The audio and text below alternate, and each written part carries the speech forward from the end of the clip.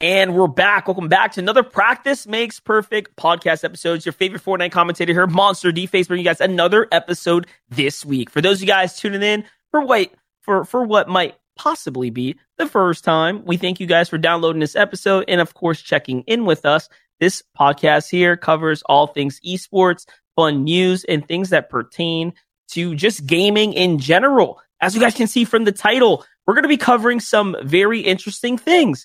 There have been some creators being bold enough, taking that risk of sharing their dashboard and their experiences across different platforms, amongst all the other just somewhat wild things that happened in the community this last week. So we'll be talking about everything top to bottom. And joining us this week, we have the returning Connor and John Rush. As usual, we're going to kick it off with John. So John, my boy, take it. Hey, what's up, everybody? Hope your 2023 is going well. Jordan year. I figured out since my birthday's on the 23rd of August, this is my golden year, right? Makes sense. 23, golden birthday, golden year. I'm claiming it, y'all. So I hope your 23 is as gold as mine. Hey, bring that energy into the new year. We're starting it off right. Connor, what about yourself? New year, new me. Been hitting the gym every day, getting into it, getting active. So, yeah, let's do this. Yeah, shout out to the whole Prac team, all the Prac boys getting very much active, hitting those weekly workouts. I'm on about day 5 myself, but that's kind of the trend. The year starts. I think everyone begins here. The real question is how many of us can sustain the grind. That's the mission. Hey, I've been going since November, so I'm not whole new year, new me. So I've got a couple months under my belt right now. So that's true, man. Respect. I'm gonna keep it strong and going. Connor's killing it. Connor is killing it right now. And shout out to the boys Connor's been going with. Some of the other Prac homies, High Sky, Tick, and now Ryan P, all of which have relocated to Texas. So, yeah, the Texas family out here in Houston are coming in strong. Maybe Prac House tour soon, maybe? Yeah, hey, maybe. Listeners, listen, at this point, we have enough people here to throw a pretty good enough, I think, solid barbecue. So we'll plan something out maybe for the summertime. So we got a lot of the crew out here, but Let's start jumping into it, man. I want to talk about this YouTube versus Twitch. Which of these platforms is starting to really take better care of their creators? And this is a very dear and near topic to me because I'm someone who's put a lot of work in on both platforms.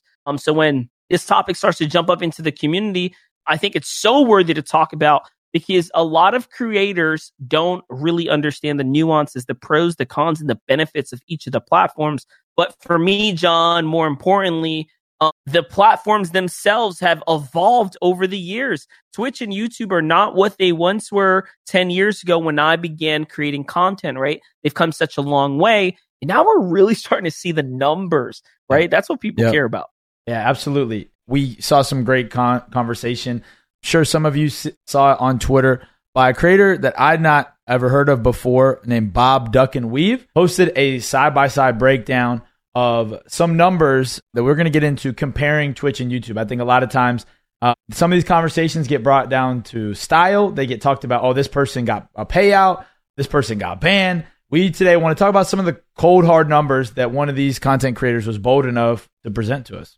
Yeah, and before we even jump into that stuff, just keep in mind, guys, the Practice Makes Perfect podcast is always filmed live on Sundays. If we ever do change it, it's because of just reasons with scheduling, but we'll let you guys know on social media. So 1, follow us on socials, but 2, you guys can totally tune in live and contribute to these topics. So right now we're going to be pulling up what could be a graphic. John usually comes in with a tweet and then we link it. I'll link it here in the chat for you as well, but I'm going to read through the stats here so that you, the listener at home, or if you're in the vehicle, if you're at the gym, take a look at these numbers right here we're going to throw in front of you. So I'll start off with reading from Bob Duck and Weave's personal perspective. He says, this is something worth talking about. Here's a snapshot of what I made ad revenue on one of my best months in Twitch. This was April of 2022 versus one of my best streams on YouTube. Think about that. Best months on Twitch versus his best day on YouTube. So there's a very big difference, a 30-day sample versus a singular day sample. Here's the numbers. Ad revenue on Twitch was $30. Twitch has 100% unskippable ads, as we all know. The ad break time was an average of 4 hours and 18 minutes. He did 90 hours worth of streams in those 30 days. Averages out to a pretty fair amount. I'd say a part-time gig worth of streaming. That's a lot of hours. And he generated 11,000 views with no views coming to his post broadcast that concluded. That was 30 days. One stream on YouTube, however, generated the following numbers: close to $90 in ad revenue versus the $31 for 30 days on Twitch. Not only that, 13% of those ads are skippable or unskippable. So that means 87% of the ads are skippable on YouTube. As you guys know, hit that little 5-second thing, right? You move on to the vid. He had 10 minutes of ad break time versus the 4 hours of Twitch's 30 days. And he only did an 8-hour live stream.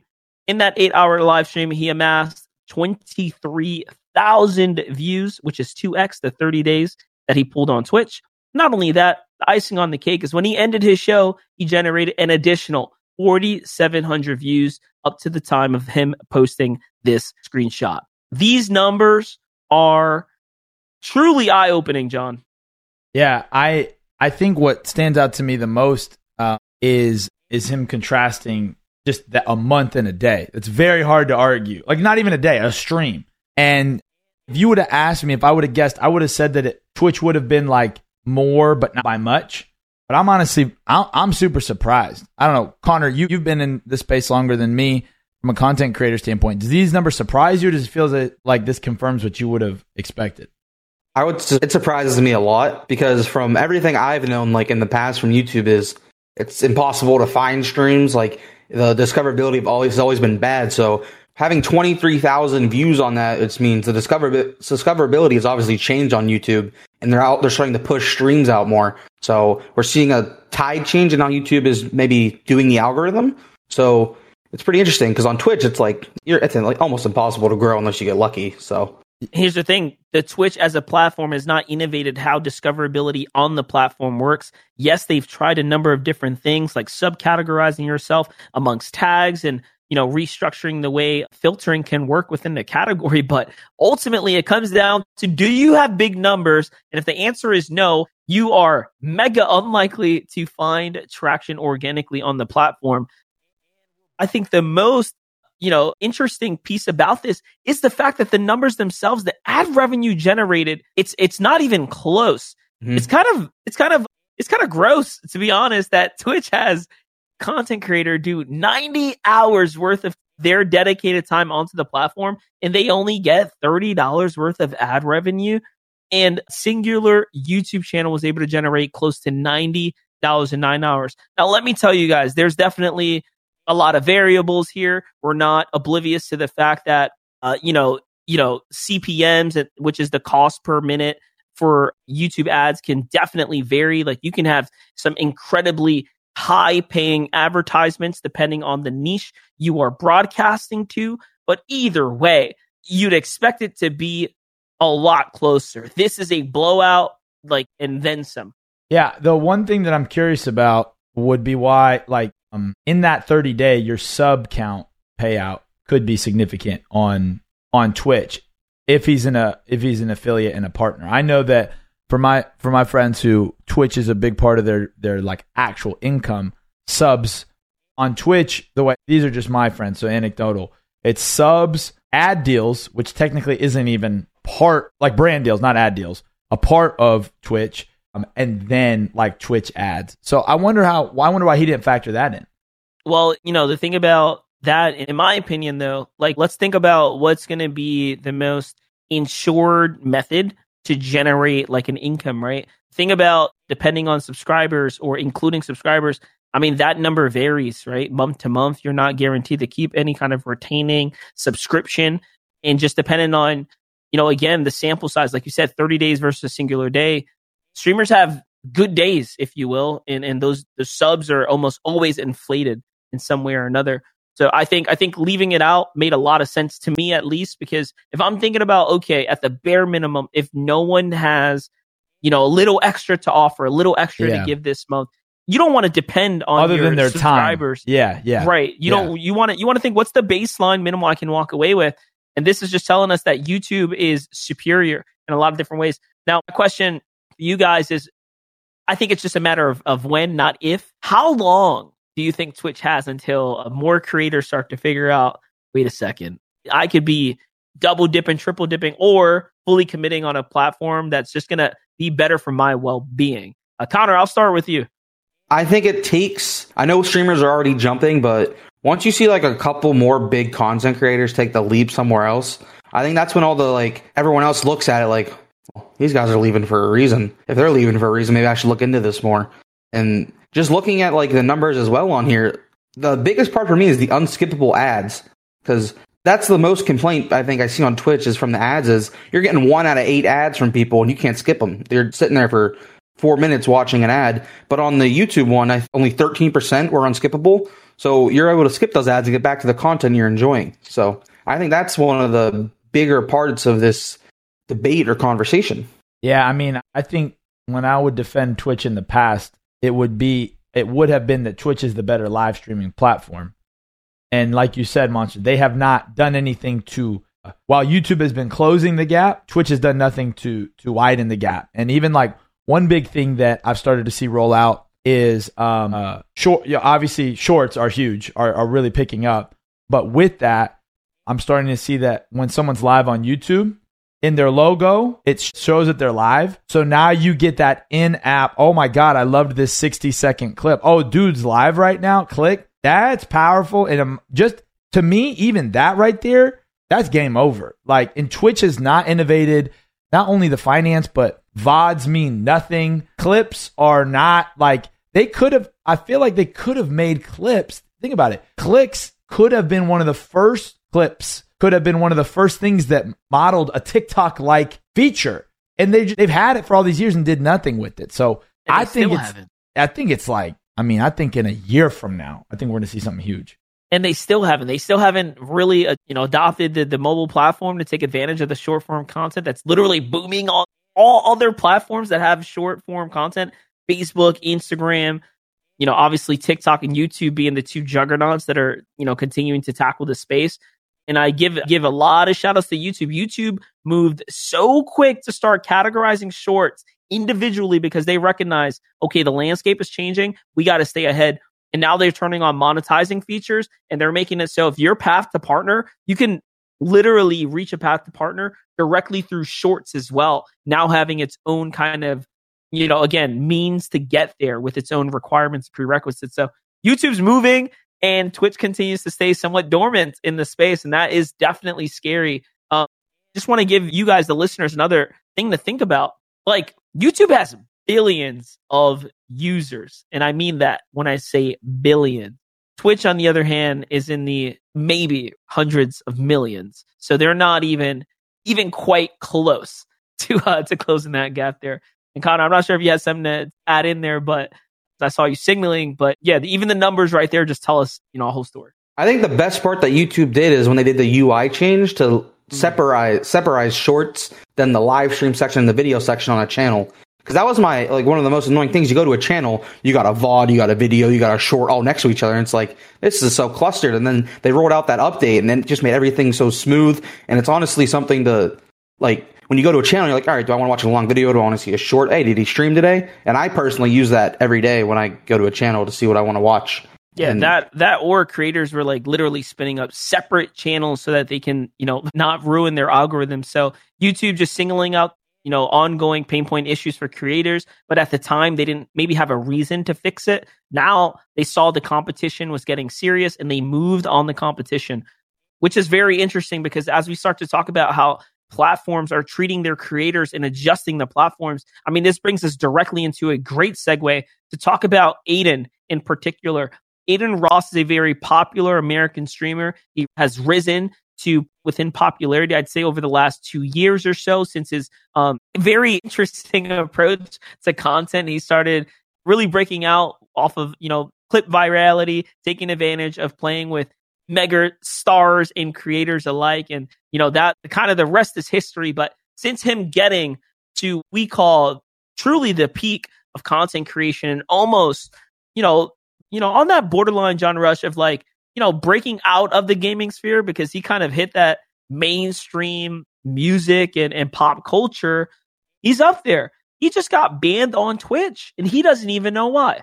Yeah. Yeah. If you listen back to his statement, he's unsure why. I think this even ties into the last topic, is he didn't seem that worried. Because he's like, I'll be posting on here. Yeah, you'll see me. Like, I mean, he's just unbothered. And I'm like, I even feel like a year ago, if you lost the apparatus, the tool of Twitch as a creator, you were like worried. This is ADIN Ross. This is Twitch royalty, not being worried about not being on Twitch. And speculation, I don't know what you've read, Connor. What I've read is best people can figure is that he didn't, his bodyguard broke his arm live on stream like last week, and maybe that was TOS. I don't know. Yeah, I didn't look into it, but I did watch that clip, and that did make me like squeam. That was I hate watching that stuff. That was not a pretty sight. But I think when you said he sounded like he didn't care, I think it's because of how strong his community is. Like, remember, he took a hiatus, or he was banned for a month or something. There was like a time where he was gone for a while, came back right back up to 80,000 viewers like it was nothing. His community is just that strong, like that whole side of Twitch. Like same with Kai and everyone else that is doing that type of style content. Yeah, him and Kai are so smart, and it's interesting to see how different ecosystems feed each other. Like, there's some of the largest rappers in the world will put themselves on that platform because they know that it's great exposure, and then at the same time, Kai and ADIN, they benefit so much from that too, and it's definitely like a vortex. It's kind of like a perfect storm of attention, if you will. I think it's because all the rappers are seeing it, because every time they go on one of these guys' stream, you open TikTok, millions of views of these guys on these creators' platforms. Like, I remember whenever Tory Lanez went on ADIN stream, that freestyle he did, I still see that to this day. I literally saw it yesterday. That's why I thought of it. That freestyle he did on ADIN Ross's stream. So like every time these rappers are going on there, if they do something or someone likes it, it's on TikTok or YouTube Shorts or Instagram Reels, and it's going viral. And all I have to do is go sit on someone's stream for an hour or 2 hours. See, and this is one of those interesting things, because like, as much as like Twitch probably looks to YouTube and TikTok, they're like, dang, I hate these platforms, because they're our competition. They're also their biggest their biggest marketing tools come from those platforms, because the creators at the end of the day choose to, hold themselves as Twitch being the hub for live video content. And that's where like we got to give all credit to Twitch, because what Twitch has that these other platforms don't is this live streaming culture of giving. And it's something that is very, very unique. There's something about the platform and the way it was built up from the ground up that the community here is just extremely supportive. Their finances to the broadcasters' pockets, basically. And without that, I mean, let's be honest, the streamers would probably go where the money is. But again, Twitch has just done such an excellent job, and that's the number one thing they have going for them currently, because everything else, it's kind of just not there just yet, or it will be closed in on, like we kind of spoke to. So ADIN being banned on the platform, kind of being left in radio silence, and like you said, him not breaking a sweat, he just went straight to his other platforms. He's too big to fail. So this is I'm not saying that they should, I would never say that a brand should compromise their values or morals in an economic crisis. But this is such an unwise move. They have to communicate to the community. And I've seen this time and time again in large brands. We saw it with the airline fiasco in the holidays, but they're not talking to the community. Social media has eliminated the excuse as a large company for you to at least put something out there that says, guys, we're so sorry this is happening. We can't give you all the answers. We're figuring it out, but we want to open the dialogue. And even for Twitch is really hurting themselves by not giving him a reason, talking to the community. They've got to remember that they live and die as a community. And even, this isn't one of our headlines, but man, shout out to Riot Games. Like, Riot Games got some flack because people didn't like song that was used in their new cinematic. And there were some gameplay issues. And the devs made a 10-minute video, very personal, just saying, hey, here's what's going on. We're sorry. Here's what we were thinking. And I'm like, that's why right now, in my opinion, one of the reasons why if you go to Twitch category right now, two of the top stream games at any time is Valorant and League. And I think the large brands of the future have to communicate with their community. They have to. Well, Riot's just constantly finding themselves in all types of situations, though, because they do pander to the masses, and they know marketing very well. They're going to do what's going to drive them I think the retention that they're looking for. I mean, just talking about them being in kind of a hot seat, and like we said, this is a mega segue, but when they made Raze a female character in Valorant, attracted, if you will, to another female character, that created a lot of issues. Two Valorant characters that are females loving one another in some way. That's more than just friends, guys. I'll let you do the math there. Our family-friendly listeners, but listen, it created a problem. It created a conversation. But those things are what continues to drive their user base, because they're just willing to take those risks and be bold there. But to kind of tie it back in, just to tie this back into Adin Ross, the situation. This is not the first time we've seen a creator essentially hit off the platform, not necessarily have a direct reason. And let's be real, Adin's got connects. Maybe he does know, maybe he doesn't. But you have to assume his partnerships team is kind of all over this, and they're trying to figure out. And there's no reason for Adin to, hide the reason he was banned. If anything, you want to come forth and be as transparent as possible, because it can only get worse had he had that information and withheld it. Let's not forget, Dr. Disrespect was on the platform too. And, we all still see the meme going on to this day. Like the one that, was it Slasher? Dude, whatever happened to Slasher? Yeah, Slasher. After that, he fell off the face of the earth, I feel like. It was like, all right, I'm done. Conspiracy? John, do you remember Slasher? Yeah. But I feel like, and I could be wrong, I thought he did something bad. He might have. Who knows? I'm not sure. For those of you guys listening, Slasher was essentially a news reporter. You know how week to week we bring up Jake Sucky all the time, as he kind of keeps on top of he keeps his pulse to esports and gaming. Slasher was kind of literally the Jake before Jake kind of, I guess, filled the void. Maybe that's why Jake really, really took off this last couple of years. The Slasher did disappear, so he totally was, in the right spot at the right time to continue to find that explosive growth. But to make a long story short, the meme is Slasher claims to have known what the details are behind the ban of Dr. Disrespect, but only to find out no one in the world seemingly knows. No one talks about it. I mean, the quick Reddit search is just people saying, we don't know, and then a couple people saying, I know, but it's too sensitive for me to tell you, which means they don't know. The meme. But if you guys, any listeners live or listening back, if you guys know what happened, hit us on Twitter. Tell us where Slasher is, man. But shout out Doc, dude. He introduced the 49ers in their playoff game. Yeah, that's right. That's huge. That is huge. Yeah, here we'll run it. This is the 49ers official verified Instagram account. Posted the 2-time helped us kick off # Super Bowl wildcard weekend, and this is what he did. Let's make some noise. Sorry. Come on. Gotta love the dogs. He's hitting a foghorn. So we've seen celebrities in public settings before try to make a crowd make some noise. It looked like the Doc was pretty successful in his 49ers opener. And if you guys didn't get the reference, I'm talking about Ninja trying to make the crowd dance in New York City. It's a running meme to this day. The Doc continues to transcend gaming and pop culture. He did it with football. Basketball, as he was featured in NBA 2K. I think we talked about that. Yep. And now he continues to make his feature is on NFL. We see the NFL branching into the gaming space a lot. Tim the Tatman, Ninja, tons of creators getting this support. Twitch is a platform, right? I'm assuming they're collecting the bag in some way, shape, or form, because NFL games are coming to their platform, and they're allowing those to be viewed on Prime as well. Yeah, and this is actually really smart. This year, there was a report that just released.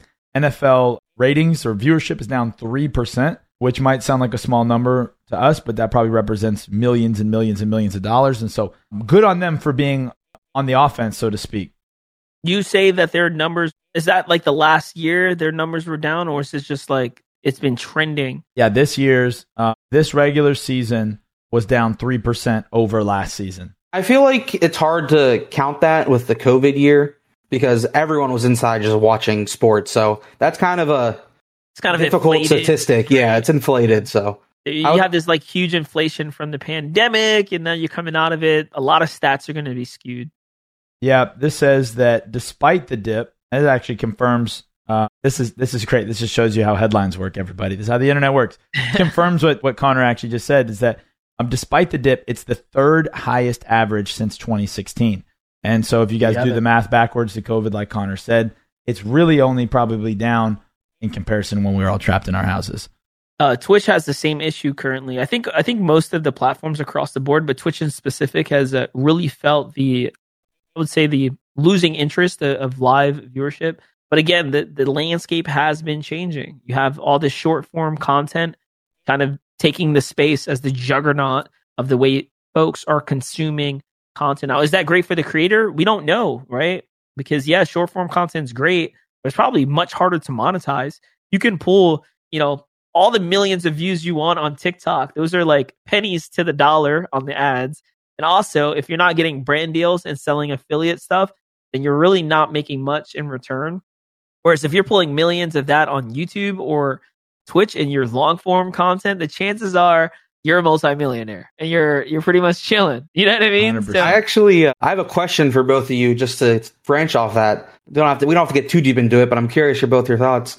Do you think the evolution and blow up of short-term content is going to hurt like live streaming and long-term content going forward with attention span wise and stuff? I think it already has. I think it already has. I think we're seeing the impacts across, like I said, socials in general. And this is the most telltale sign to me is YouTube in particular doubling down how quick they were to alter their entire platform to literally subcategorize shorts. They could have did that with gaming. They could have took Twitch head on, right? If they felt threatened. They didn't. They said, no, we'll just launch a side gaming app, YouTube gaming. But they were like, oh, shorts, numbers are down.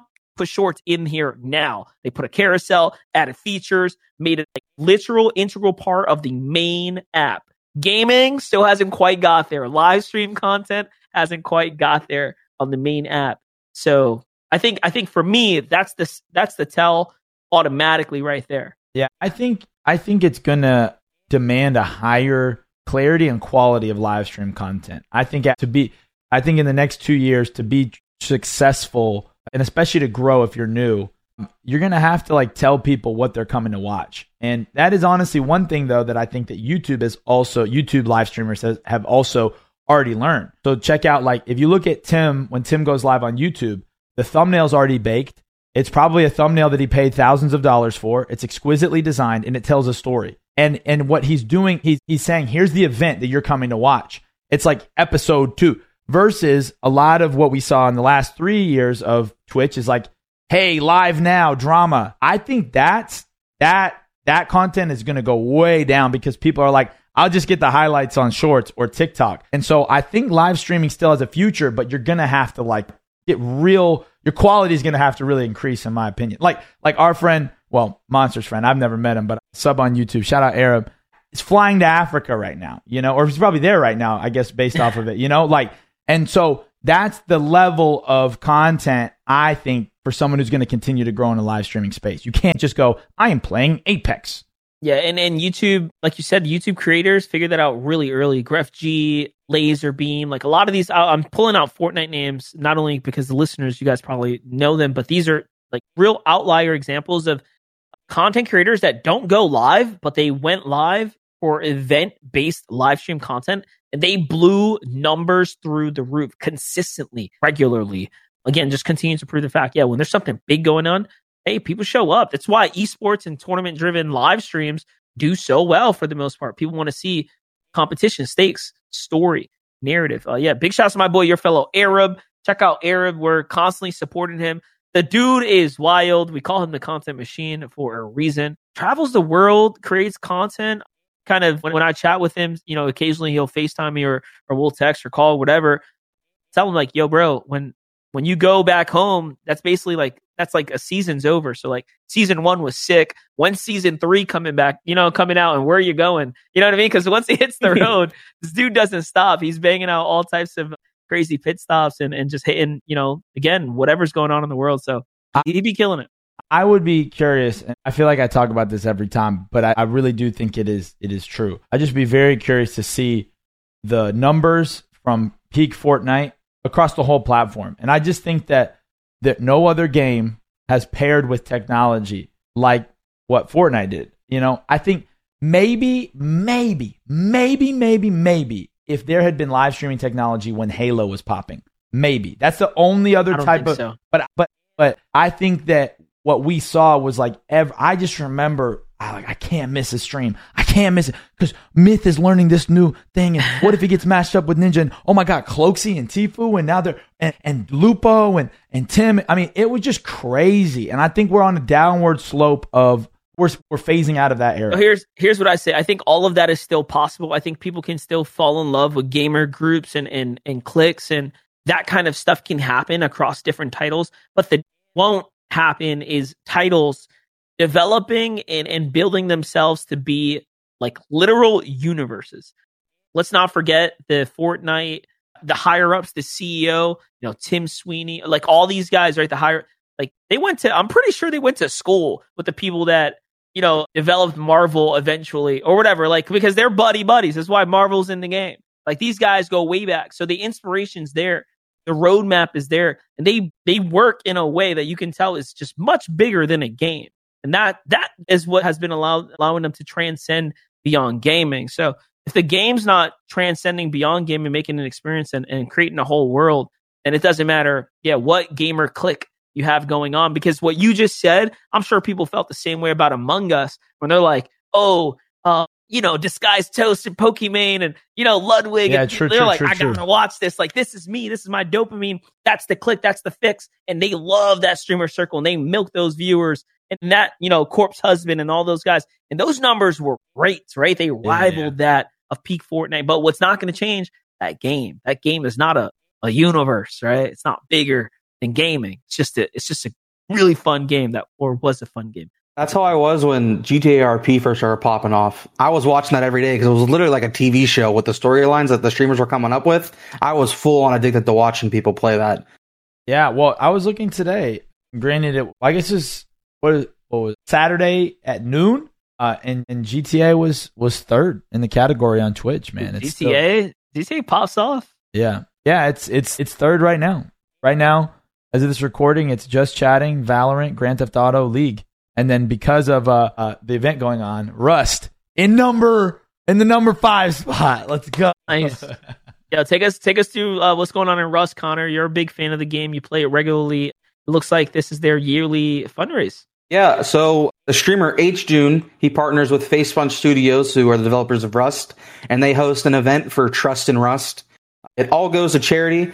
If I look right now, they are over $30,000 in this short 4.5 hour stream right now. Wow. And that's not even including Facepunch releases skins in game, and 100% of those proceeds also go to the charity. So now here's it's going to Rise Above the Disorder. Just wanted to shout out the charity. Yeah, and here's something that, as much as we have been digging into Twitch, and I want to say we really have been digging into Twitch over the last year because, they punch themselves. No, not punch themselves. They shoot themselves in the foot regularly. I was going to say they punch themselves in the gut, but they do a lot more damage than that. Sometimes they just shoot themselves in the foot, what seems like regularly. So we have to dig into them.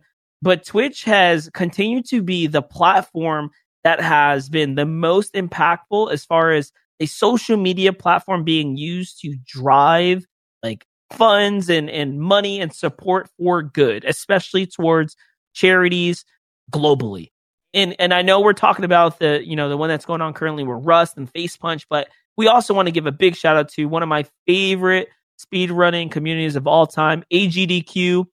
Awesome games done quick. They do this every year. They run it all year long as well. But this time, when they do their big fundraising window, they raise as much as possible. They just raised $2.6 million for charity. Wild. Once again, based off of speed runs. And usually it goes to like Doctors Without Borders or, maybe other charities of your choice that you can push towards as you contribute throughout the show. But they do just, again, excellent work. And they've continued to do that. And this is all built, again, because Twitch has built such a phenomenal community on their platform, a community that gives. Yeah, they've been doing this for years. That like every year there are millions of dollars going to charity through that organization, and in the speedrunning community, it's so cool. This one's for at Prevent Cancer, so 2.6 million raised to combat and just continue to fuel the fight against cancer. Yeah, that's wild. Shout out to them. One of the things that's interesting as we're talking about building what's and everything is who may go down as one of the GOATs, if not the GOATs, Mr. Beast. has put out some content recently that I thought was really interesting around content creators trying to start out in YouTube. Something that I think is cool about Mr. Beast is that while being on top, he seems to care a lot about people starting out and seems to be very connected to his origin story. And he's been talking about, I think he's done a couple different podcasts, but I want to play a clip for everyone where he talks about he calls it like his 100 rep mentality and just kind of how to get started on YouTube. And then maybe we can talk about your guys' opinion on it. Maybe answer the question, how many people are actually going to really commit to this? My head, then I would say just fail. Like, just a lot of people get analysis paralysis and they'll just sit there and they'll plan their first video for 3 months. And any of you listening, if you, especially if you have 0 videos on your channel, your first video is not going to get views, period. It's not. Your first 10 are not going to get views. I can very confidently say that. So stop sitting there and thinking for months and months on end and just get to work and start uploading. Like, all you need to do, this applies to people who have not uploaded videos but have dreams of being a YouTuber, is make 100 videos and improve something every time. Do that. And then on your 101st video, we'll start talking, like maybe you can get some views, but your first 100 are going to suck. There are very freak cases like Liza Koshy or Emma Chamberlain who have really good personalities and it doesn't take them as many videos. And it's just like people who are 7'5" and making the NBA. Like, yes, there are freak cases you can find, but for the average person like us, who don't have these exceptional personalities and, backgrounds in filmmaking, just make 100 videos, improve something each time, and then talk to me on your 101st video.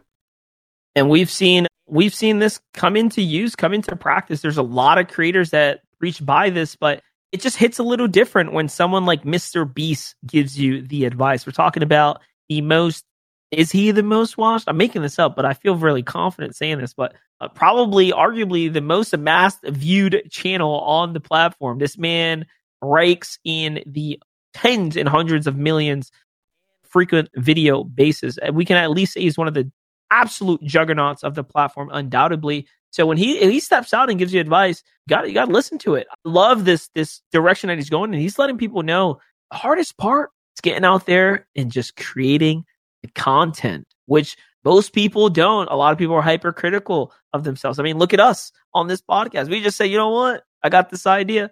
Why wait? Let's go film some stuff. It may not be the greatest. We might start rough around the edges, the dynamic, but it's better than not doing it at all. Let's go make some episodes. There's only our 20 something, guys. If there's things you don't like, don't worry. Give us to 100, bro. And then critique. Right? We're still working on it. Yeah, I think it's a really good idea because I think that analysis paralysis is so real, and you sit there and you go, I want to start with the perfect thing. Or even if you start with like a good 2 months of content, 30 days, and you don't see the results. To me, that was the most impactful part. Is he's telling you, he's like, I'm telling you, you won't see the results, and you need to be okay with that. And I think that thought right there is so freeing because it helps me realize I'm not failing if it feels like I'm failing. This is just part of the process. Connor, I was going to say, I mean, you've kind of dabbled in creating content. I would say probably more than John, definitely less than me. Have you continued to create content? Where are you? Did you quit? What's going on? So I've gone on my stints. During Fortnite, I was a wannabe streamer for a bit.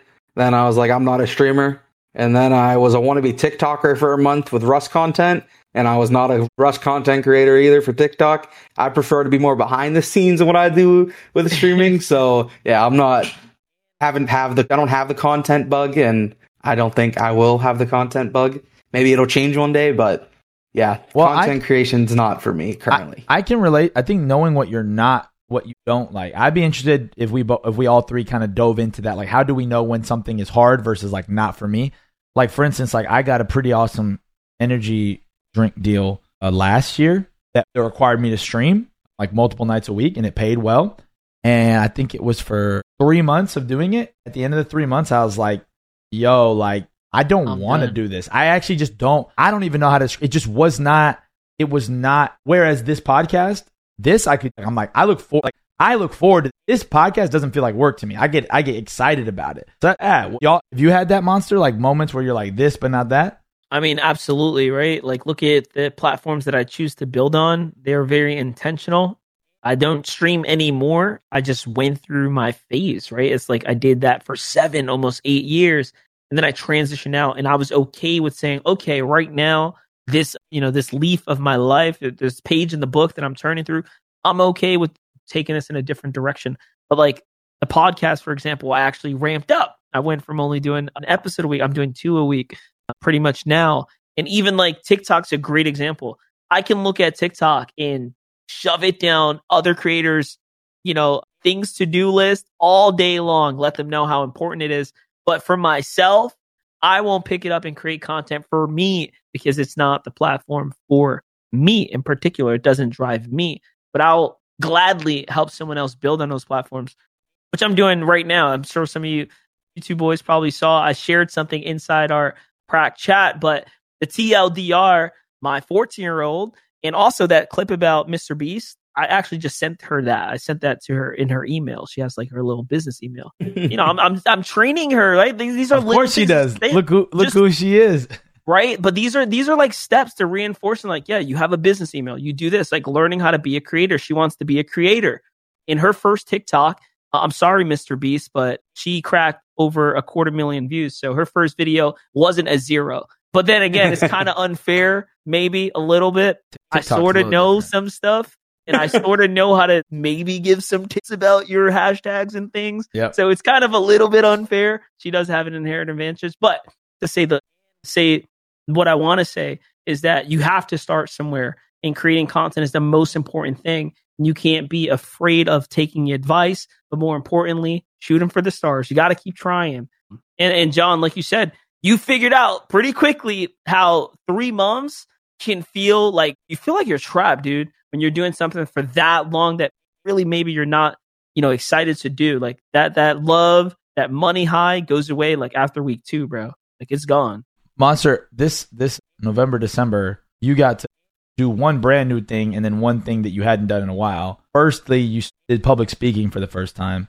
That was fun. And then secondly, you got to be back casting in a room with people. How did either of those strike you from like along these same lines? Did one, like, are you hooked to both of those things? Did they feel similar? Did they feel different?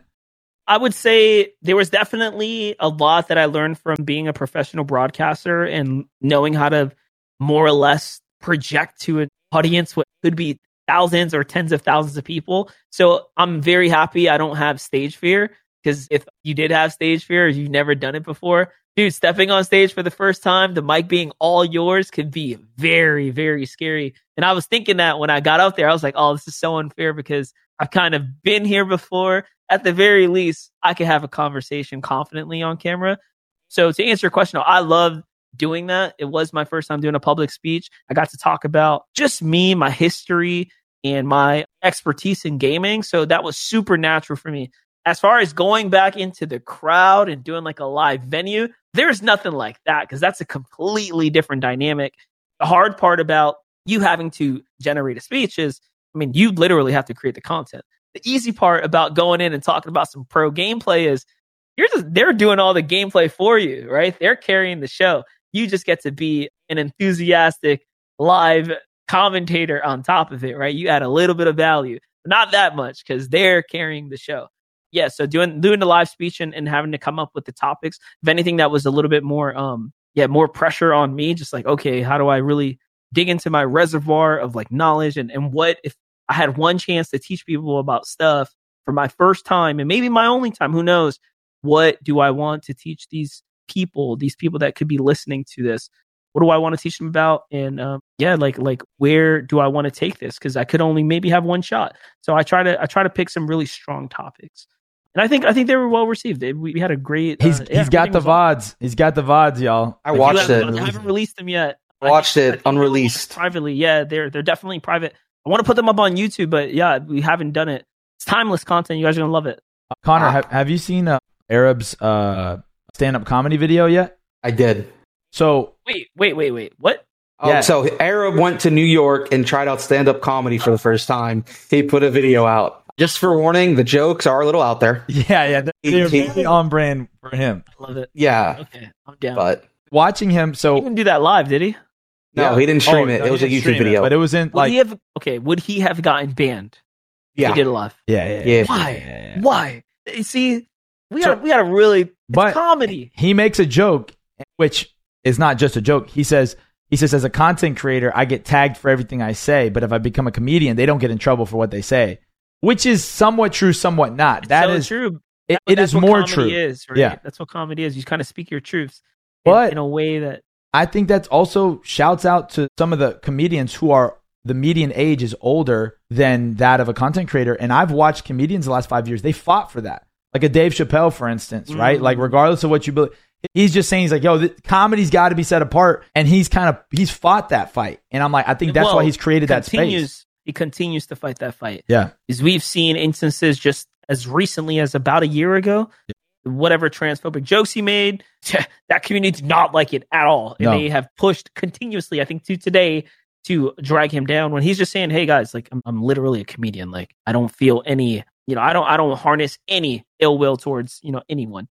So yeah, it is a very interesting topic. I think we can just sit on it, maybe come with some more some more, not details, but research, if you will, before you open up that can of worms. Well, watch. Oh, go ahead, Connor. Yeah, I want to say what's funny about that, and circling back to how we talk about short form content and all that. Like on my TikTok lately, I've been getting a lot of comedians that are out there doing stand up and they're doing crowd work, and you'll get the guy that is like talking to the crowd, or like.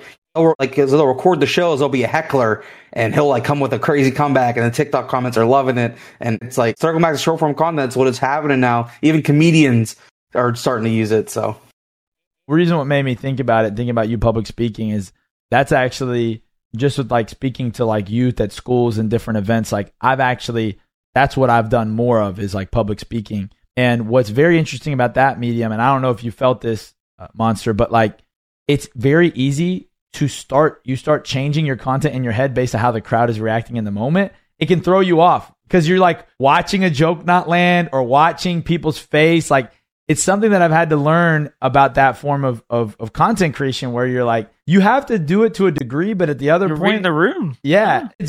I think that's a very hard aspect of it, is because you have to sit there. Yeah, you can get harsh comments on a video for sure, even on a live stream, but there's just something different when they're there. And even they could come up to you afterwards. Oh, bro. Yeah, it's super unique. I enjoyed it. I think, like I said before, there's some close parallels between the two. I think live commentary is so much easier. A big shout out to anyone who can, honestly run a seminar for 30 minutes to an hour.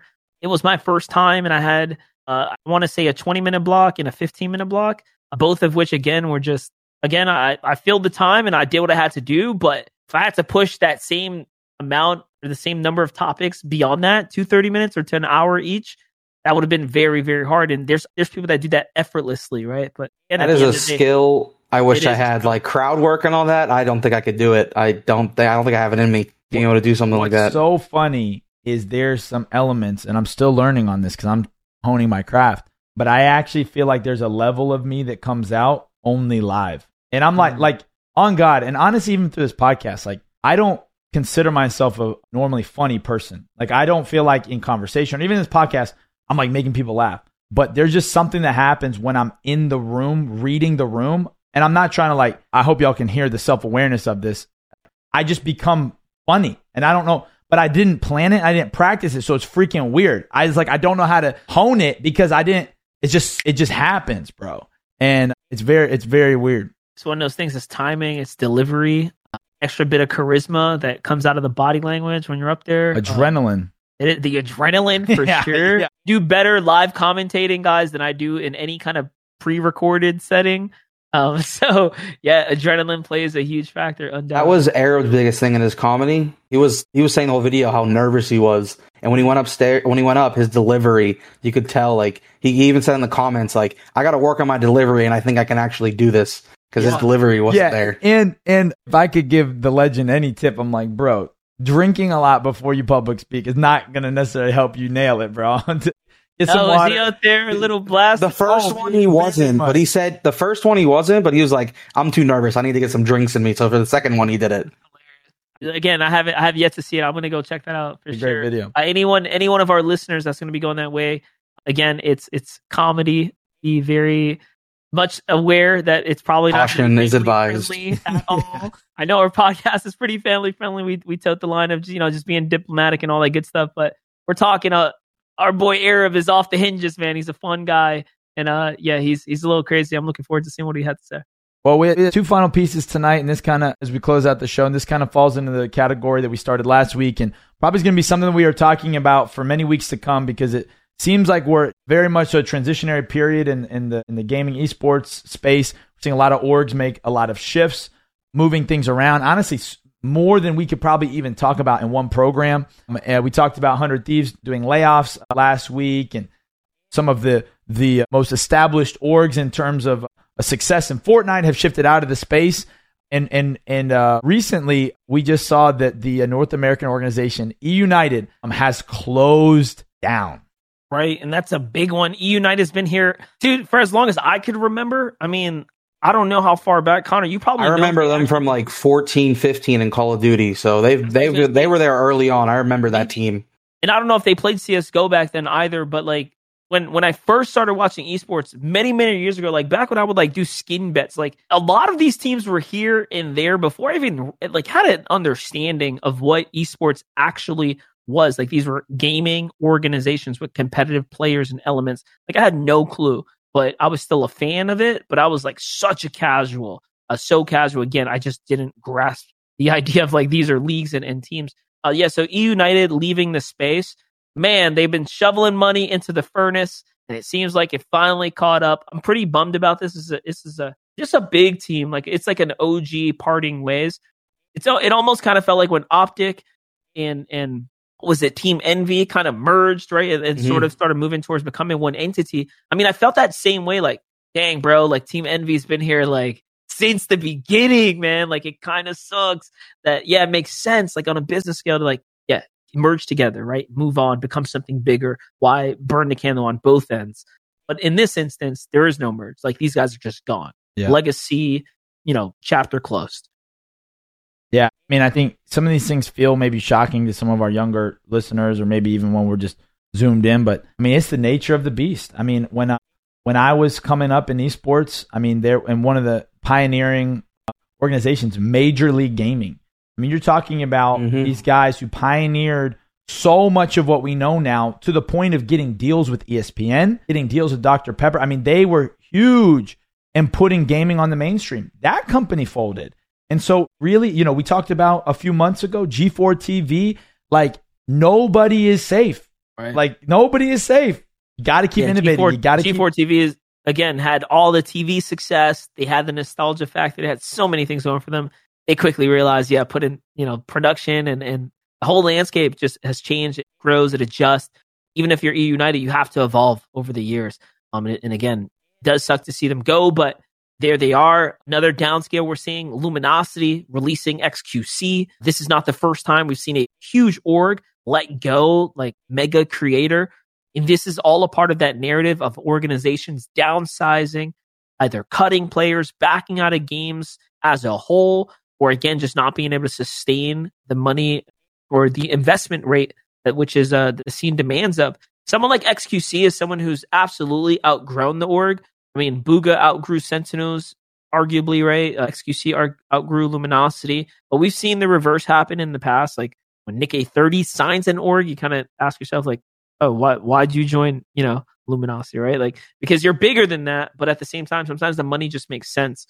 So it is one of those things. I think XQC is going to be fine. Don't get me wrong. Like, of course, that's not going to change anything. But if you're Luminosity, what these companies depend on is selling those numbers. You now no longer have the number one channels, statistics, and things like that to drive your sales. Or maybe you did that nice big fat deal and you locked in many years before you let them go. Hopefully there was some kind of payoff transition there, because otherwise Luminosity could be one of the next we see to just sink in a little too deep until there's no looking back.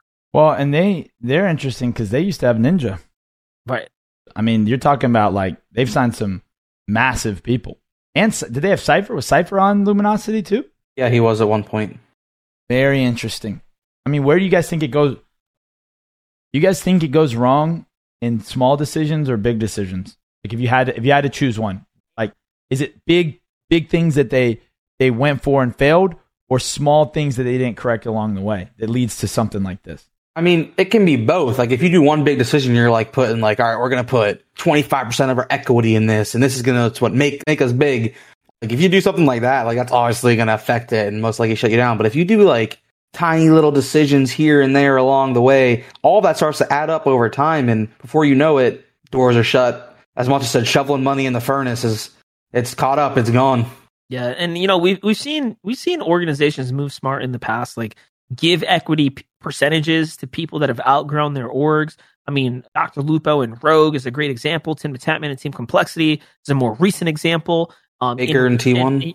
Yeah, Lupo is no longer publicly forward-facing on the Rogue roster, if you will, but I'm pretty sure he didn't quite sell his, share just yet, or maybe he did. Maybe he cashed out. But that's my point, is like there's ways to structure these relationships so that, the creator has a stake in what they're building. And it wouldn't surprise me if a piece of Luminosity is XQC's, and he's already kind of won, right? And he's out. I'm sure that's probably information that's somewhere. So tough spot to be in right now if you're an organization, because we're seeing a lot of people transition out alarmingly fast, and it might feel like a domino effect. And that could be the thing that influences the next team, right? That's not 100 Thieves, or that's not any of the teams that's already downscaled, to decide, oh man, if they're doing it, well, I got to jump too, right? That's like, if you look at any market, that fear, right? The fear, kind of starts to take over, and people follow that trend too. So this is a very interesting time that we're in right now, because we're seeing a lot of these different spaces move quickly in the form of downscaling and or just disappearing. So it is a fascinating time. Like, we're in the midst of the rise and fall of innovation. Crypto's down, AI's up, certain elements of gaming are up, certain are down. Like, it's not as easy to say. Like, certainly the internet's doing okay. You know what I mean? Like, anyone who's like, yeah, man, humans are going to get tired of social media. Like, you're dumb. That's not going anywhere. The funny thing about the crypto statement is yesterday, it's like crypto's on a huge upswing right now. It's like had a huge push. So, but push back to what? Push back to true. What? That's true. From 5 cents to 7 cents, bro. I'm pretty sure the great Warren Buffett has once said, when everyone else is afraid and they're selling, this is the bold's time to buy. And kind of play the game, if you will. So we'll see, man. This is gonna introducing crack coin. You can buy now. No, joking. That is a joke. Redact the statement. But yeah, like this. What I'm saying is, we're gonna see a shift in the landscape here. We're gonna see probably new organizations rise to the top, and other people start to take over. So this has been it's been a very fun episode, hitting on a bunch of these topics. We got to kick things off with the very, very cool discussion about Twitch versus YouTube.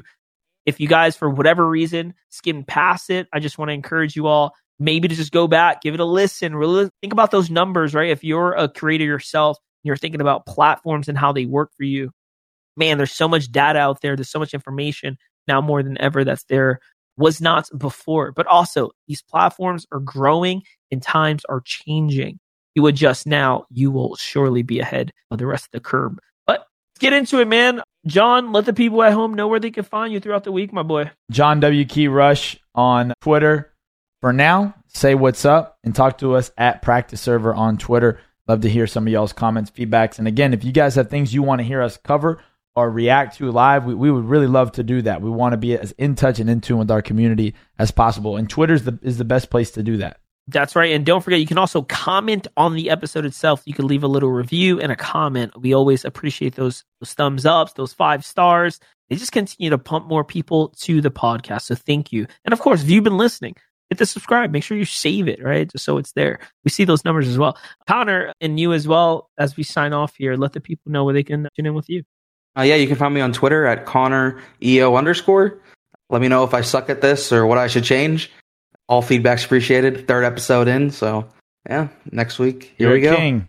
Connor's working his way up, man. Hey guys, as always, thank you guys for tuning in with us. We appreciate all of you listeners and just everyone involved in bringing this to life. And of course, for those of you guys that tune in live, we thank you as well. Until next time, guys, don't forget to dance out those kills and boast in those victory royales. Peace, fam.